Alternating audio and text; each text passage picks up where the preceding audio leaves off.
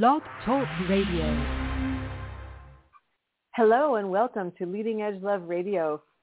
This is your host, Sumati Sparks, the Open Relationship Coach. Have you ever wondered how well suited you are for ethical non-monogamy?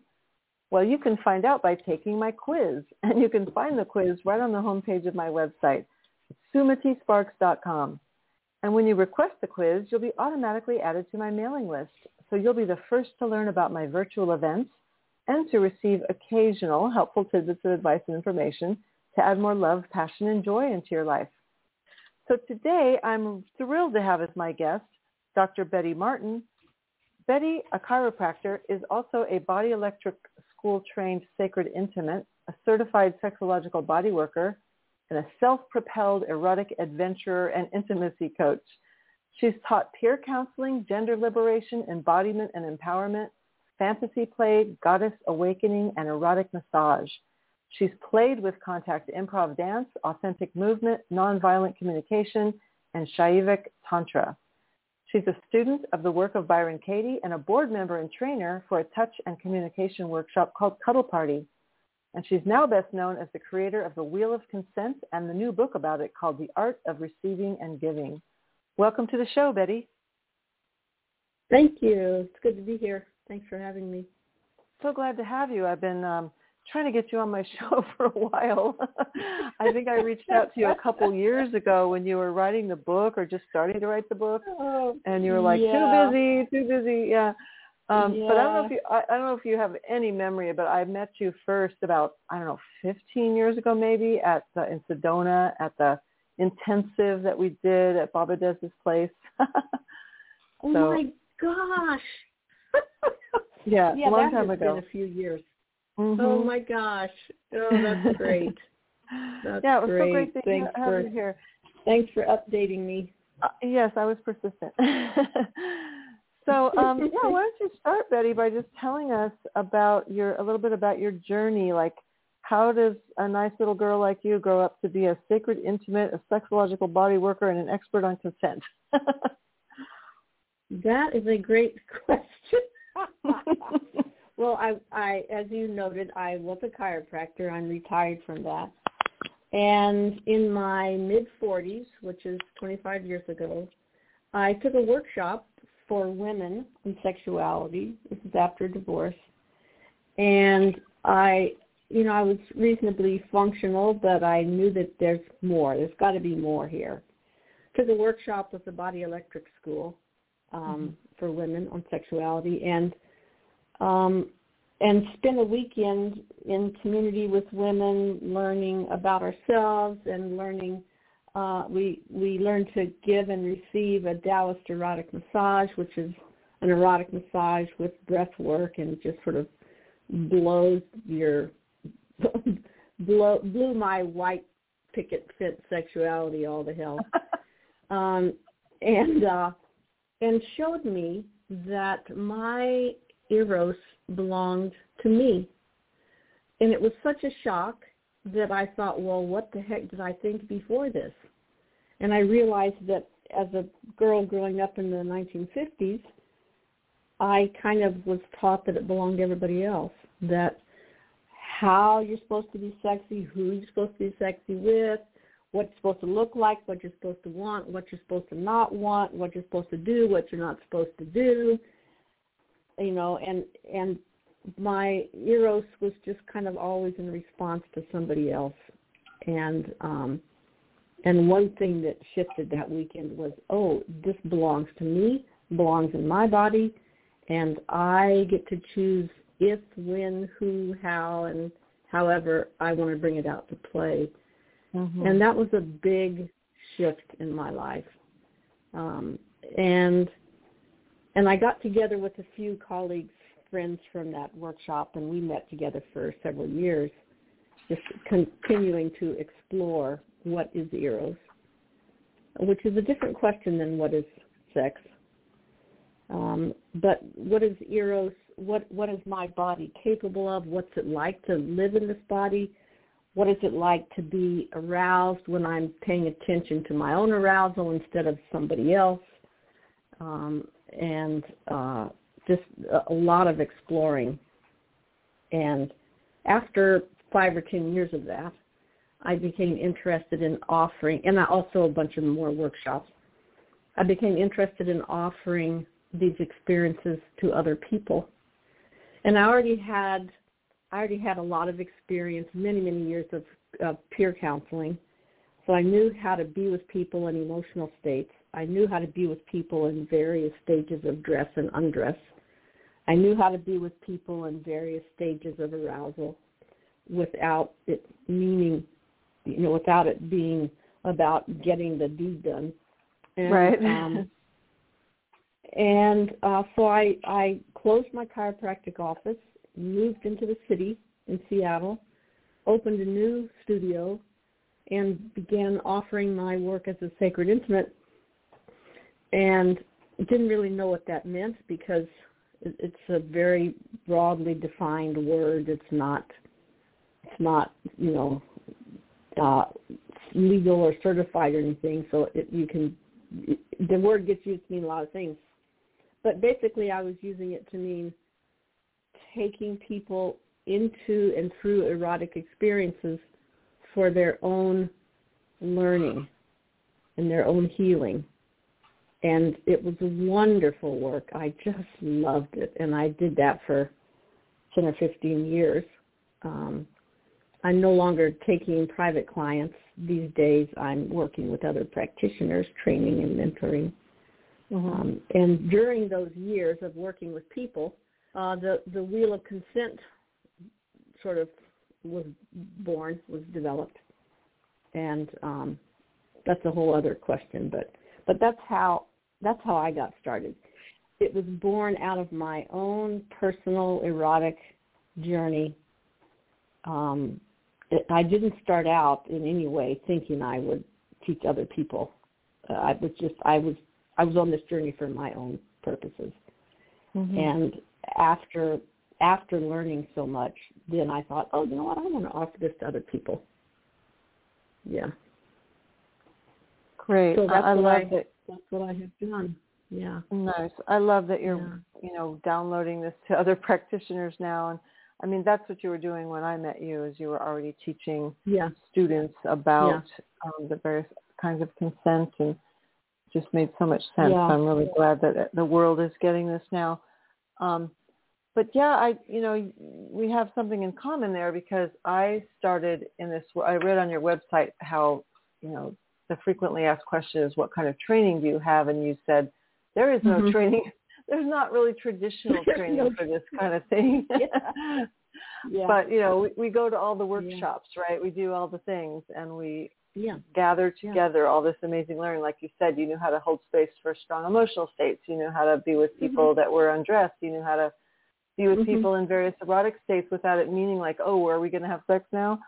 I started doing something called, I just called it love surrogacy. I just made that up because I didn't want to have sex with people, but I wanted to hold a space for unconditional love and even have touch involved. And as a therapist, you can't sit in the workshop straddle with somebody and touch their face and stare into their eyes. Like that doesn't exist. Right.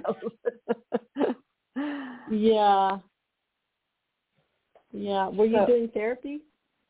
No. I was just changing careers from, a meaningless desk job to, I want to help people feel the beauty and love that they are, just through going through high workshops and learning how to be with people in the ways that you're talking about. I wanted to spread it out to one-on-one clients who would never go to a high workshop in a million years, Yes, exactly.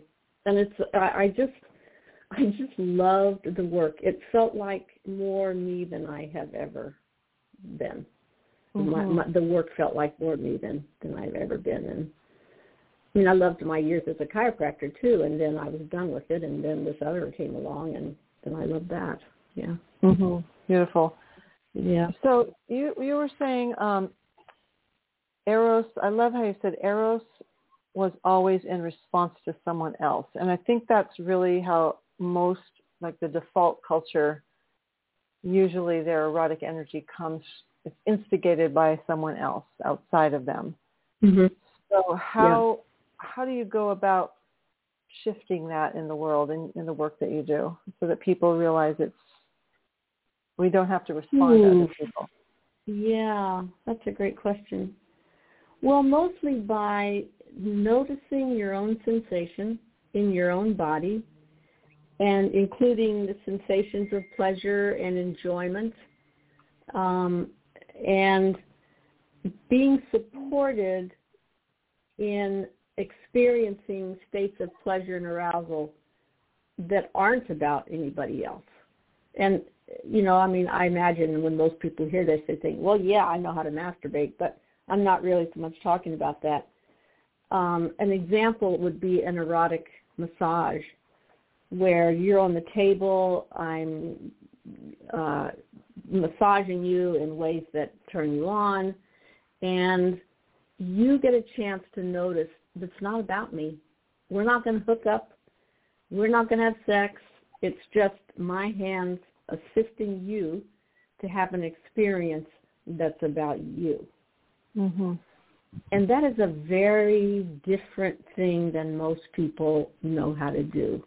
I mean, I'm even unsure of describing it here because it's such a different experience than most people are accustomed to. Mm-hmm. And this is not to say that you want to have all your erotic experiences where you're focusing on you. Hell no. If you're with a lover, you want to focus on both of you, of course. Mm-hmm. But for this learning what it's like to have your own erotic experiences that are just about you, there's no substitute for it. And you learn things about yourself that you would never learn in partnership or in, rolling around making out and making love. It's a very different thing. Mm-hmm. Well, the example you gave is like someone's receiving a massage and they're paying attention to their own arousal from the massage, even though the practitioner may not be trying to arouse them and certainly doesn't have any intentions to escalate it to a sexual level. But what about the situation where there is no other person, there's no massage therapist? And how do we, like, one thing I've noticed as a postmenopausal woman is if I don't have a lover, my sexuality just tends to go night-night. And so how do you feel sexual when you don't feel sexual? Do you know what I mean? Well, first of all, there's no need to feel sexual if you don't want to.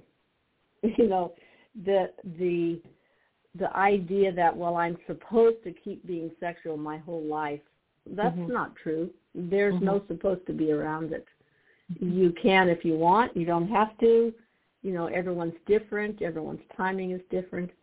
But to experience your own eros and your own sexuality when you're alone, movement is good. Music is good. Breathing is good. Self-touch is good. Bath water is good. Food is good. Different ways to enjoy your skin and your sensuality. You may or may not include your genitals at all.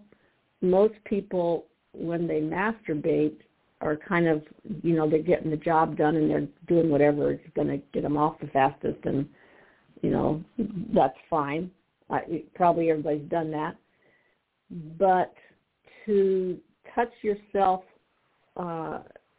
non-genitally and explore what your skin feels like and explore what feels good to your hands, what feels good to your feet, what feels good to your face. Putting on sexy music and dancing and breathing can be very arousing if you let it be. You might feel kind of silly, and that's okay. That's just fine, But the things that help to wake up the body are movement, touch, and breath, and paying attention to the sensation. Right. I love that you give me and all of us permission to not be sexual, because as we're growing older, we hear this, use it or lose it. Like, I'm just going to shrivel up into a prune if I don't stay sexually active. And it's just great Yeah. to get permission that we're still whole human beings, even if we're asexual. Oh, God, yes. Yeah. And everybody's different. Everybody's desire for sexuality is different, and what kind of sexuality they want and don't want, and when they want it, and who they want it with, and how they want it, and when it comes and when it goes. And, you know, everybody's different there, and how you are is just fine. Mm-hmm. Yeah. Well, let's talk about the concept of consent. I read something recently where this woman from India who had lived in the United States for a long time, or maybe she was first generation born here, I don't know, but she went back to India and did a research project on consent, and she found that the men there couldn't even grasp what the concept meant. So a lot of us seem that a lot of us think that it's an obvious thing, but it's so not obvious. And I still struggle with it, even with, even being a sex educator myself and, having run in these circles for 30 years, I still notice the times that I go with something I don't really want to do. So anyway, I'd love to hear like how you define it and just give us like a general overview of what is consent. Sure. Consent, if you look it up in the dictionary, it means that you are willing and say yes to what somebody else wants. So you give consent for XYZ to happen to you, or you consent to do XYZ. And so it's really about what somebody else wants. And that's an important skill to have. And that's only half the picture. The other half the picture is, what is it that you want? And then there's personal consent of people communicating about what sounds fun to you, what sounds fun to me. Well, this sounds great, but don't do this. And, oh, yeah, okay, well, that works. And how about this? That's a personal conversation that I think is about consent. I think I vote to expand the definition of consent to be more like agreement. Or maybe we just need to stop saying consent and say agreement. Because I'm interested in the conversation of, what do you want? What sounds fun to you? What sounds fun to you? This doesn't work. This works. This sounds great. Okay, let's play. That's what I think that the consent conversation is about. And then there's legal implications of consent and definitions of consent, which means basically you don't do something to someone unless they say you can.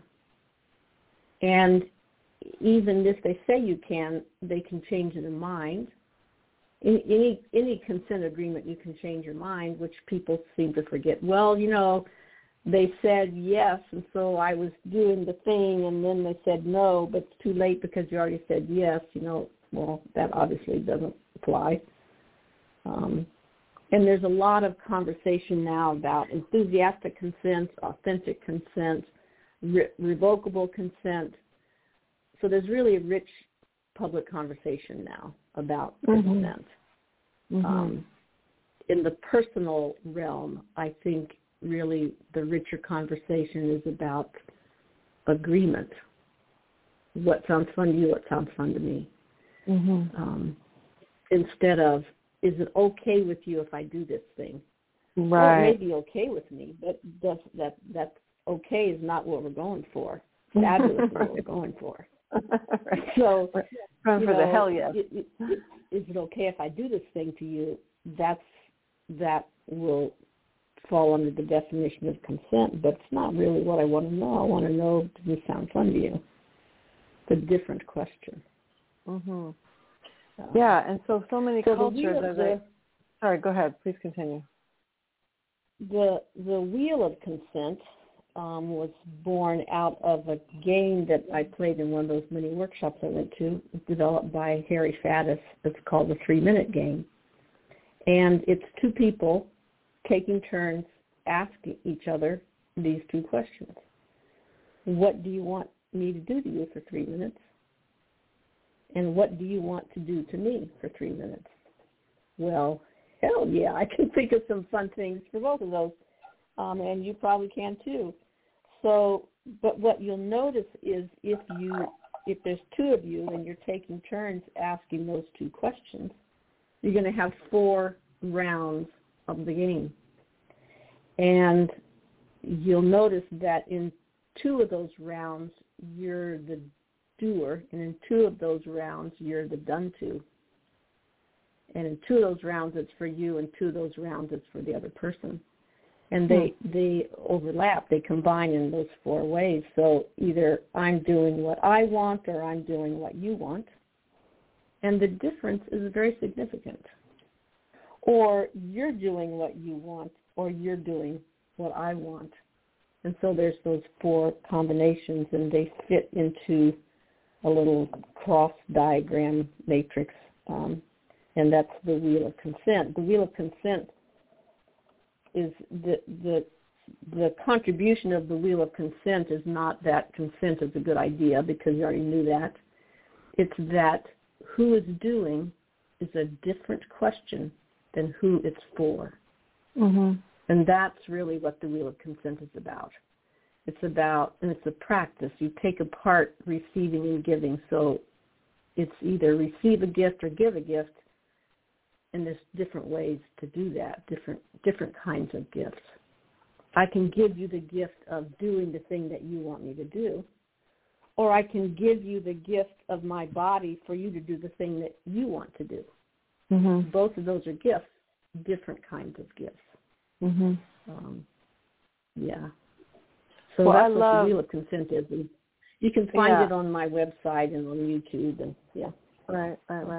Well, I love how you've pulled those apart, because I had a pet peeve for so long about how, men that I've dated would say, I'm a giver, like, quote, giver. Like it's a code word for, I want to eat you out, right? Whether you like it or not, I want to eat you out because that's my fetish. And so I'm a giver. It's like, no, you're a taker. Yeah. You've got that all wrong there. Yeah. Well, a lot of times, too, it's often more comfortable in the giving role because it's less vulnerable. Because when we're receiving a gift, someone is giving up what they might have preferred to go with what we want. That's what a gift is. Then it's vulnerable. It's inherently vulnerable. So, if I ask you to scratch my back or whatever, then I have asked for what I want. Now what I want is out in the daylight. Everyone can see it, and you could laugh at it. You could, get mad at me for it, all kinds of things, because, it's vulnerable to let your desires be known. Mm-hmm. And it's vulnerable. When we receive a gift, it breaks our hearts open. And so, of course it does. And for that reason, I think a lot of people prefer to give. But if you're so-called giving just because you want to avoid receiving, that's not really giving.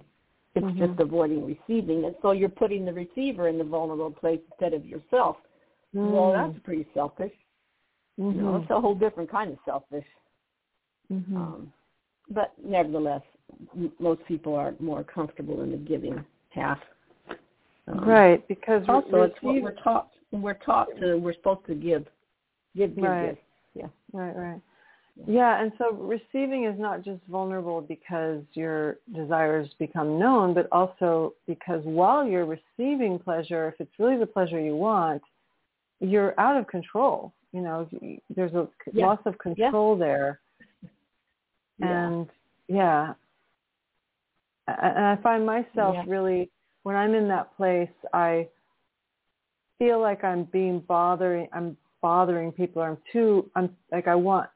I want specific things, and it's too much, and I'm going to bother people if I say too specifically what I want. There's a lot of that programming. Is that, you see that more in like women, people raised as women have that more? Yeah. I'm not sure. I've worked with many women, many men, number of non-binary and trans folk, and I used to think that, well, it's women that always feel like they have to give, and we assume that the men are being selfish. But I have found that that's not really true. A few people are selfish, of course, both men and women. And what I found mostly with men is that they are trying really hard to give. They haven't a clue how, because they haven't asked what their partner wants. Mm-hmm. And their partner, especially if it's a woman, can't say anyway. And so everybody's groping around in the dark, trying to keep the other person happy and not knowing how. And because of that, everybody thinks the other person's being selfish, which they may or may not be. I think women, we're taught to give our bodies, and men are taught to give their action. I'm supposed to do the thing that I learned in the video to make her come, in 15 seconds, and everybody's struggling to try to give something, and they don't know what or how. Right. It's just a mess, basically. Yeah, it's a mess. Yeah. So that reminds me of has any fun. I know. That reminds me of my 3 tips, my 3 steps for if a man wants to be in the top 1% of great lovers. The first step is really reassure your partner that you want to know what she wants if you're being with a woman. Really reassure her that you really, really want to know, because she's afraid to tell you for all the time she's gotten knocked down in the past for saying it. And she may not even know. Right. So be on the same team with her and help figure it out, But keep reassuring her over and over that you really want to know. Okay, number 2, listen to what she says. And number 3, do it. That's great. It's so simple, isn't it? But, yeah. That's great. Yeah, because I don't know how many people have told them real specifically and then they do something else. Because there's something in our brain about if I don't create it myself, if it doesn't come from my own idea, it doesn't count. Yeah, right. Well, the wheel of consent is a practice in taking those apart. Basically, it's a practice of taking turns. Mm-hmm. And it doesn't mean that you want to live your entire life, certainly not your entire sex life, taking turns. But when you set aside certain times to take turns, some things happen. One thing that happens is that you find out what receiving actually is, because you're not trying to give something back at the same time. And so if your experiences of receiving, with air quotes here, is that you're also trying to give back so that you don't feel so guilty, then you're not actually receiving. You're just kind of flubbing around in the middle somewhere. Mm-hmm. When it's really your turn and you believe it's your turn and you understand how to have a turn, then you receive, and it just fills you up, fills your heart up, fills your body up, and it's just a very different experience than trying to give something back at the same time. Mm-hmm. And likewise with giving, you learn what giving is because you're not trying to get something back at the same time. Right. So you're learning, this is what it's like to set aside what I want and go with what you want for the time being, for, this next 10 minutes or whatever, so that you learn what they are, and you have experiences that are possible no other way. You mm-hmm. can have experiences when someone is massaging you, for example, that you don't have any other way. And the same thing in reverse. And, again, it's not meant to replace your life, or, you don't want to spend your whole life just taking turns. but as a practice, it's very, very rich. Right. Yeah. Cool. So if you're just joining us, you're listening to Leading Edge Love Radio, and this is your host, Sumati Sparks, the open relationship coach at sumatisparks.com. We're speaking with the author and the creator of The Wheel of Consent, Dr. Betty Martin, talking about issues of consent, making agreements, communication, all kinds of juicy stuff. If you'd like to ask Betty any questions, please feel free to call in. The number is 657-383-1132, and you won't interrupt us. You'll be put on hold, and we'll answer your call at the right time. So again, the number is 657-383-1132. So I saw on your website where you talked about as children, like the issues of consent as children and what we learn. Can you talk a little bit about that and how that affects us as adults? And do you think that we could be giving children more consent than we generally do in this culture? Sure. Well, what happened was that I was asking my clients, how do you want me to touch you right now for a few minutes? And you ask 1,000 people this question, most of them will say something like, oh, whatever you want to do is okay with me, which may be true, but it's not the question that I asked. Or they'll say, well, you could such and such, I guess, which is also maybe true, but it's not the question I asked. The question I asked is, what do you want? How do you want me to touch you? And so many people, when I would ask them what they want, and they would answer with what they don't mind terribly much. That's a very different question. Right. And so I came to see that, with that and a number of other things, that people tend to go along with what they think they're supposed to be okay with or supposed to like. And if they don't really like it, they try to like it. They try to change themselves. And, I've done this. I imagine everybody's done this. You're being touched in some way that doesn't really inspire you, but you go along with it because you think you're supposed to like it because the person on the video liked it, so what's wrong with you? Why don't you like it? And I got to thinking, and I realized, well, every one of us has been touched against our will in ways that we did not want, we did not like, and we could not stop. And it happened before we could talk. So even in the very best of circumstances, as a baby, you get handled in ways you don't like. There's no avoiding it. And for some people, if they're lucky, they later have experiences in which they do have a choice, but many people never really learn that they have a choice. Touch is just this thing that happens. It's done by somebody who apparently wants to do it, and what we want doesn't matter, and we have to adapt ourselves to it somehow. And so we learn that the thing that's happening is more important than how we feel about it. So we try to change how we feel about it so that the thing can keep happening. And it seems to be universal. And I think it's certainly universal that we get handled as children in ways that we don't like, even in the very best of circumstances. And, of course, that's very few people. Most people have been mishandled, sometimes in truly terrible ways and sometimes just in run-of-the-mill terrible ways. But we grow up with the skill to go along with what we don't want. And we know how to do that. And we will tend to do that, and we think that's the way touch is. That's the nature of touch.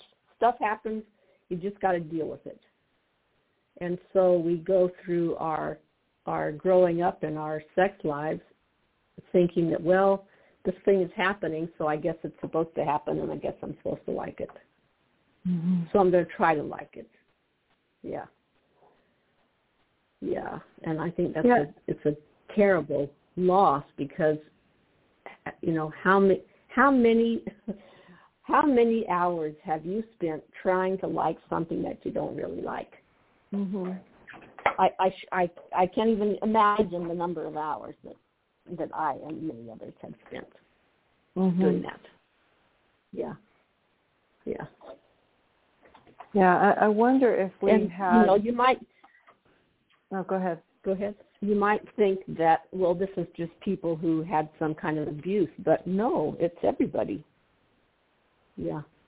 Yeah, that's kind of where I was going with it. Like, I wonder if we had more touch. Like, I know in some cultures, like the whole family sleeps together, maybe because of their financial needs, but still there's just a lot more touch and abundance of love. And so I know a lot of times as I was younger, I would accept things I didn't want because I thought I had to in order to get the attention and love that I craved.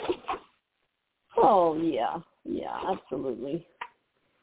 Yeah, it's kind of an exchange of energy there. Like, I'll give you this if I can get this. Yeah. And I remember as a teenager feeling like I had to do sex, however sex was defined at that time, had to do sex in order to get the touch I wanted, because that's the only touch that was available. Yeah. And I think that's true of many people. Well, yeah, I think a lot of people do that because as we become adults, you're involved in the cuddle party, and that was so revolutionary because it's a non-sexual thing, and there was such a need for that because so many people think, well, if we touch each other at all, it must mean that we're going to have sex, and sometimes people have sex just to get touched. So maybe you can talk about how the cuddle party filled that gap. Yeah. Well, first of all, touch and sex are different needs. We're born with a need for touch. We never outgrow it. It's innate in us, and there are measurable changes in our immune system and everything else when we don't get touched. So it's a human need. Sex is not a human need. The human need that's without sex is for sexual expression, which means being who you are as a sexual being as opposed to who somebody else tells you you're supposed to be. That doesn't mean there's no actual physiological need for activity X, Y, or Z. You can live your whole life and be not harmed at all if you never have sex. But that's not true for touch. So touch and sex are different needs, and for most Americans, I don't know about other cultures, but for most Americans, we have them so conflated that, as you said, if any touch is happening, you assume it has something to do with sex or at least sexuality, which is why many straight men are afraid to hug each other because they think it has to do with sex somehow. It doesn't have to do with sex, but in our society it kind of does. So if you want to learn that they're really different, you need to have experiences of touch that are, in fact, not about sex. If you have kids, you probably have that, or maybe you can hug your grandmother or something. But Cuddle Party is a workshop that was developed about 20 years ago or something, where there's an introductory sort of a workshop part of the evening where you learn some basic consent skills, and then you have a freestyle cuddling where people give each other foot rubs and back rubs, and it's all clothed. It's not sexual at all. And it gives people an opportunity to experiment with learning consent skills and with learning and with enjoying platonic touch with each other. So it's a lot of fun. I ran Cuddle Parties for years. I'm now on the board of directors for a Cuddle Party organization. And on cuddleparty.com, you can find it. But, yeah, I'm just a big fan of them because, number one, they're so fun. and number two, they're really skill builders. Yeah. That's awesome. Yeah, I definitely was feeling that for a while during the pandemic because I had a relationship end right when it started, and I was living with somebody who worked in a hospital, so he was like, we should probably just keep our distance for a while. I was like, oh my God, there's nobody I can even touch. So yeah, that was hard, and I started noticing myself picking up unhealthy behaviors to try to replace the dopamine or whatever touch gives me. Yeah. But fortunately, I have a wonderful important bubble here in Hawaii, so I'm feeling very abundant these days. But what I did want to talk about is an experience that I had, and as I said, I've done all these years of workshops and education and training, and I still find myself getting in situations where I don't speak up when I'm getting unwanted touch. Yeah. So it happened to me just a few months ago when a friend of mine told me about this, quote, shaman. Okay, like right away the red flags go up. But she really thought that he was the real deal, and so I, gave it some credence because my friend had been doing sessions with him. So I went over there, and he did look like he was an indigenous person from South America, which he claimed to be. He did look like that. He couldn't speak English very well. So she was trying to kind of translate for him, not that she could speak his language, but just that she could kind of understand his broken English better than me. And I was trying to explain, like, I don't want a sexual session. I'm really more interested in gaining some self-esteem and, like, just feeling better about myself in general. Like, I don't want a sexual session right now. And I thought I was very clear about that. But before I know it, I'm naked. He's almost naked. Things are happening. And I'm just like, how did I get here? I thought I made it very clear, but there was this way that I thought, oh, I don't want to be a prude. Like, for a long time, I was like, well, maybe this is just part of how he does his thing. Like, he wants to be skin to skin. I kept making excuses, and in my mind. And then I was like, well, I don't want to be a prude by, acting like this, that, I'm too uptight for this, I finally put an end to it, but I couldn't believe I let myself get into that situation. Like, what is that? Yeah. Oh God, I so hear you, and that's so easy to do because you already know how to go along with stuff that you don't like, as we all do. So it's just it's so easy to do, especially if you have a practitioner who he has more power than you in the situation because you, to some degree, hand it over. And we stop thinking because, maybe this must just be the way it is, or as you say, I don't want to be a prude. Yeah, I'm sorry that happened, and God, it happens all the time. Happens all the time. Yeah. And one step at a time. It's okay if I get undressed, or it's undressed. It's okay if I only go this far. It's okay if I only go this far. Yeah, so common. Yeah. Right. And again, I think it's because we've all been trained to go along with stuff that we don't want, and it's really hard to break that habit. And in some cases, it actually is dangerous to speak up because you could get clobbered if you say, something's happening. You say no, cut it out, stop. You could get clobbered, or your mate could leave you there with the kids and no income, and so in some situations it actually is quite dangerous. In most situations it's not, but it can feel dangerous because we don't want to lose the connection. And we think that if we say no or stop, then the person will leave. And sometimes they might. It can take tremendous courage to sit up and say, no, stop. This right. isn't okay with me. Yeah. Right. Yeah, I think we all kind of want to. And sometimes the other person or the practitioner is really seriously at fault because they maybe taken advantage of you.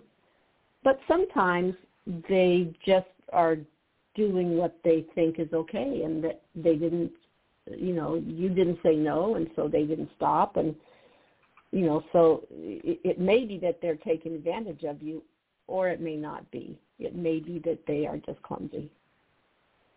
Yeah. Yeah.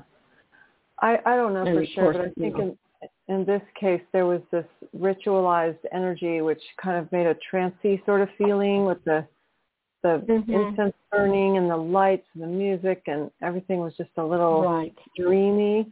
And I wanted to believe that there was going to be some magic that happened, Oh, yeah. Yeah. Yeah, that's it right there. I wanted to believe that some magic was going to happen. Yeah.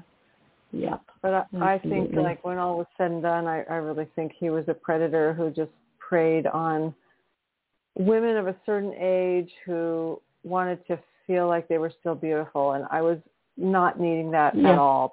But I think he got away with it with some women because they maybe hadn't had a lot of attention for a few years, and they liked that somebody was interested in them. And, Yeah. Oh, yeah.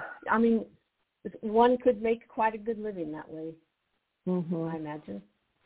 Yeah. He knew exactly what age group to prey on, I think, and he knew that because he met my friend in a parking lot because she kind of looks like sort of a new agey Maui woman. So he knew to come up to her and say, like, who are you? Are you a shaman? I feel you. And she wanted to believe that she had these powers, and maybe she does, but, she just was feeling validated by that. Yeah. Not a good thing, but, then afterwards I started seeing friends of mine posting in this Facebook group about similar things happening where they went on a date with somebody from a dating app, and, they can't believe they went as far as they did with them. And these are women in, like, sophisticated groups of, women who have, like, embodied the ethical slut and, like, really know what they're doing. And so I didn't feel so alone because it's like, it just can happen to all of us. Yes, absolutely. Absolutely can. Absolutely can. And what will kind of push you over the edge will be different than what will push me over the edge. But, there's stuff that will push me over the edge. Hell yeah. Yeah. So when you help professionals, tell me about how you teach that professionals who do any kind of hands-on work. You're offering more of a different take on your teachings when you work with professionals. Yeah. What I do with professionals, in fact, I just finished teaching a 5-day class here in Seattle, so I'm just sort of fresh coming off of it. What I teach professionals is we first spend a few days taking them into an experience of each of the 4 quadrants of the wheel of consent so that they have it in their bodies, so that they can tell the difference between doing what somebody else wants and doing what they want. Because that's the crux of the situation that you were describing. When you are a practitioner in session with somebody, you are in service to that person, period. That's what they're there for. That's what they're paying you for. So it doesn't mean you have to do things that you don't want to do. Of course not. But it means that you take your preferences and you set them aside, and you take care of your limits and your boundaries, of course, but you're in service to the client. And it's important to be able to feel what that feels like in comparison to doing what you want with somebody. And so we practice all 4 of those quadrants. I do what you want, I do what I want, you do what you want, you do what I want. We practice all 4 of those so they get in their body. and then they have something to compare it to because they've experienced it in their body. Mm-hmm. And then we talk about how it applies to your session work. Mm-hmm.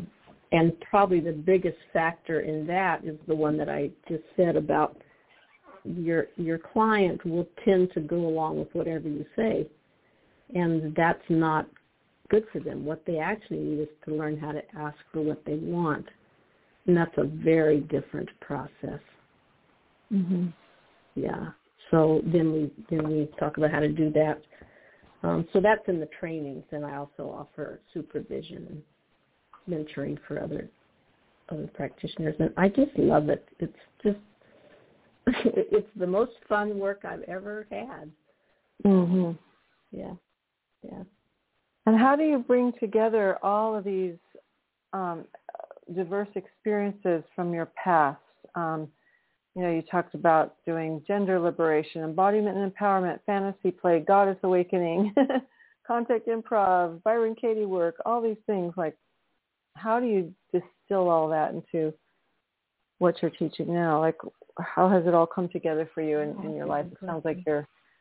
I don't see how it could not come together. Mm-hmm. I mean, when you're standing there facilitating a group or working with a client or supervising somebody online, as all of your skills, you're going to reach into your bag and pull out whatever skill is needed at the time. I think we all do that. I imagine you do that. And we each have a different combination or sets of skills and experiences. My experience of 30 or 40 years of peer counseling taught me how to pay attention to someone and how to be emotionally supportive and how to not get wrapped up in trying to give advice and so I carry those skills into the sessions, the current sessions. I don't know how you could not carry your skills forward into what you do. Mm-hmm. That's a great question. I've never considered that question.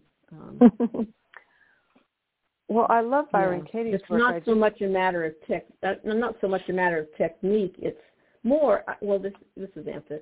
It's not so much a matter of I'm bringing this technique or that technique. It's more a matter of this is what I've learned about myself that is now a resource to other people.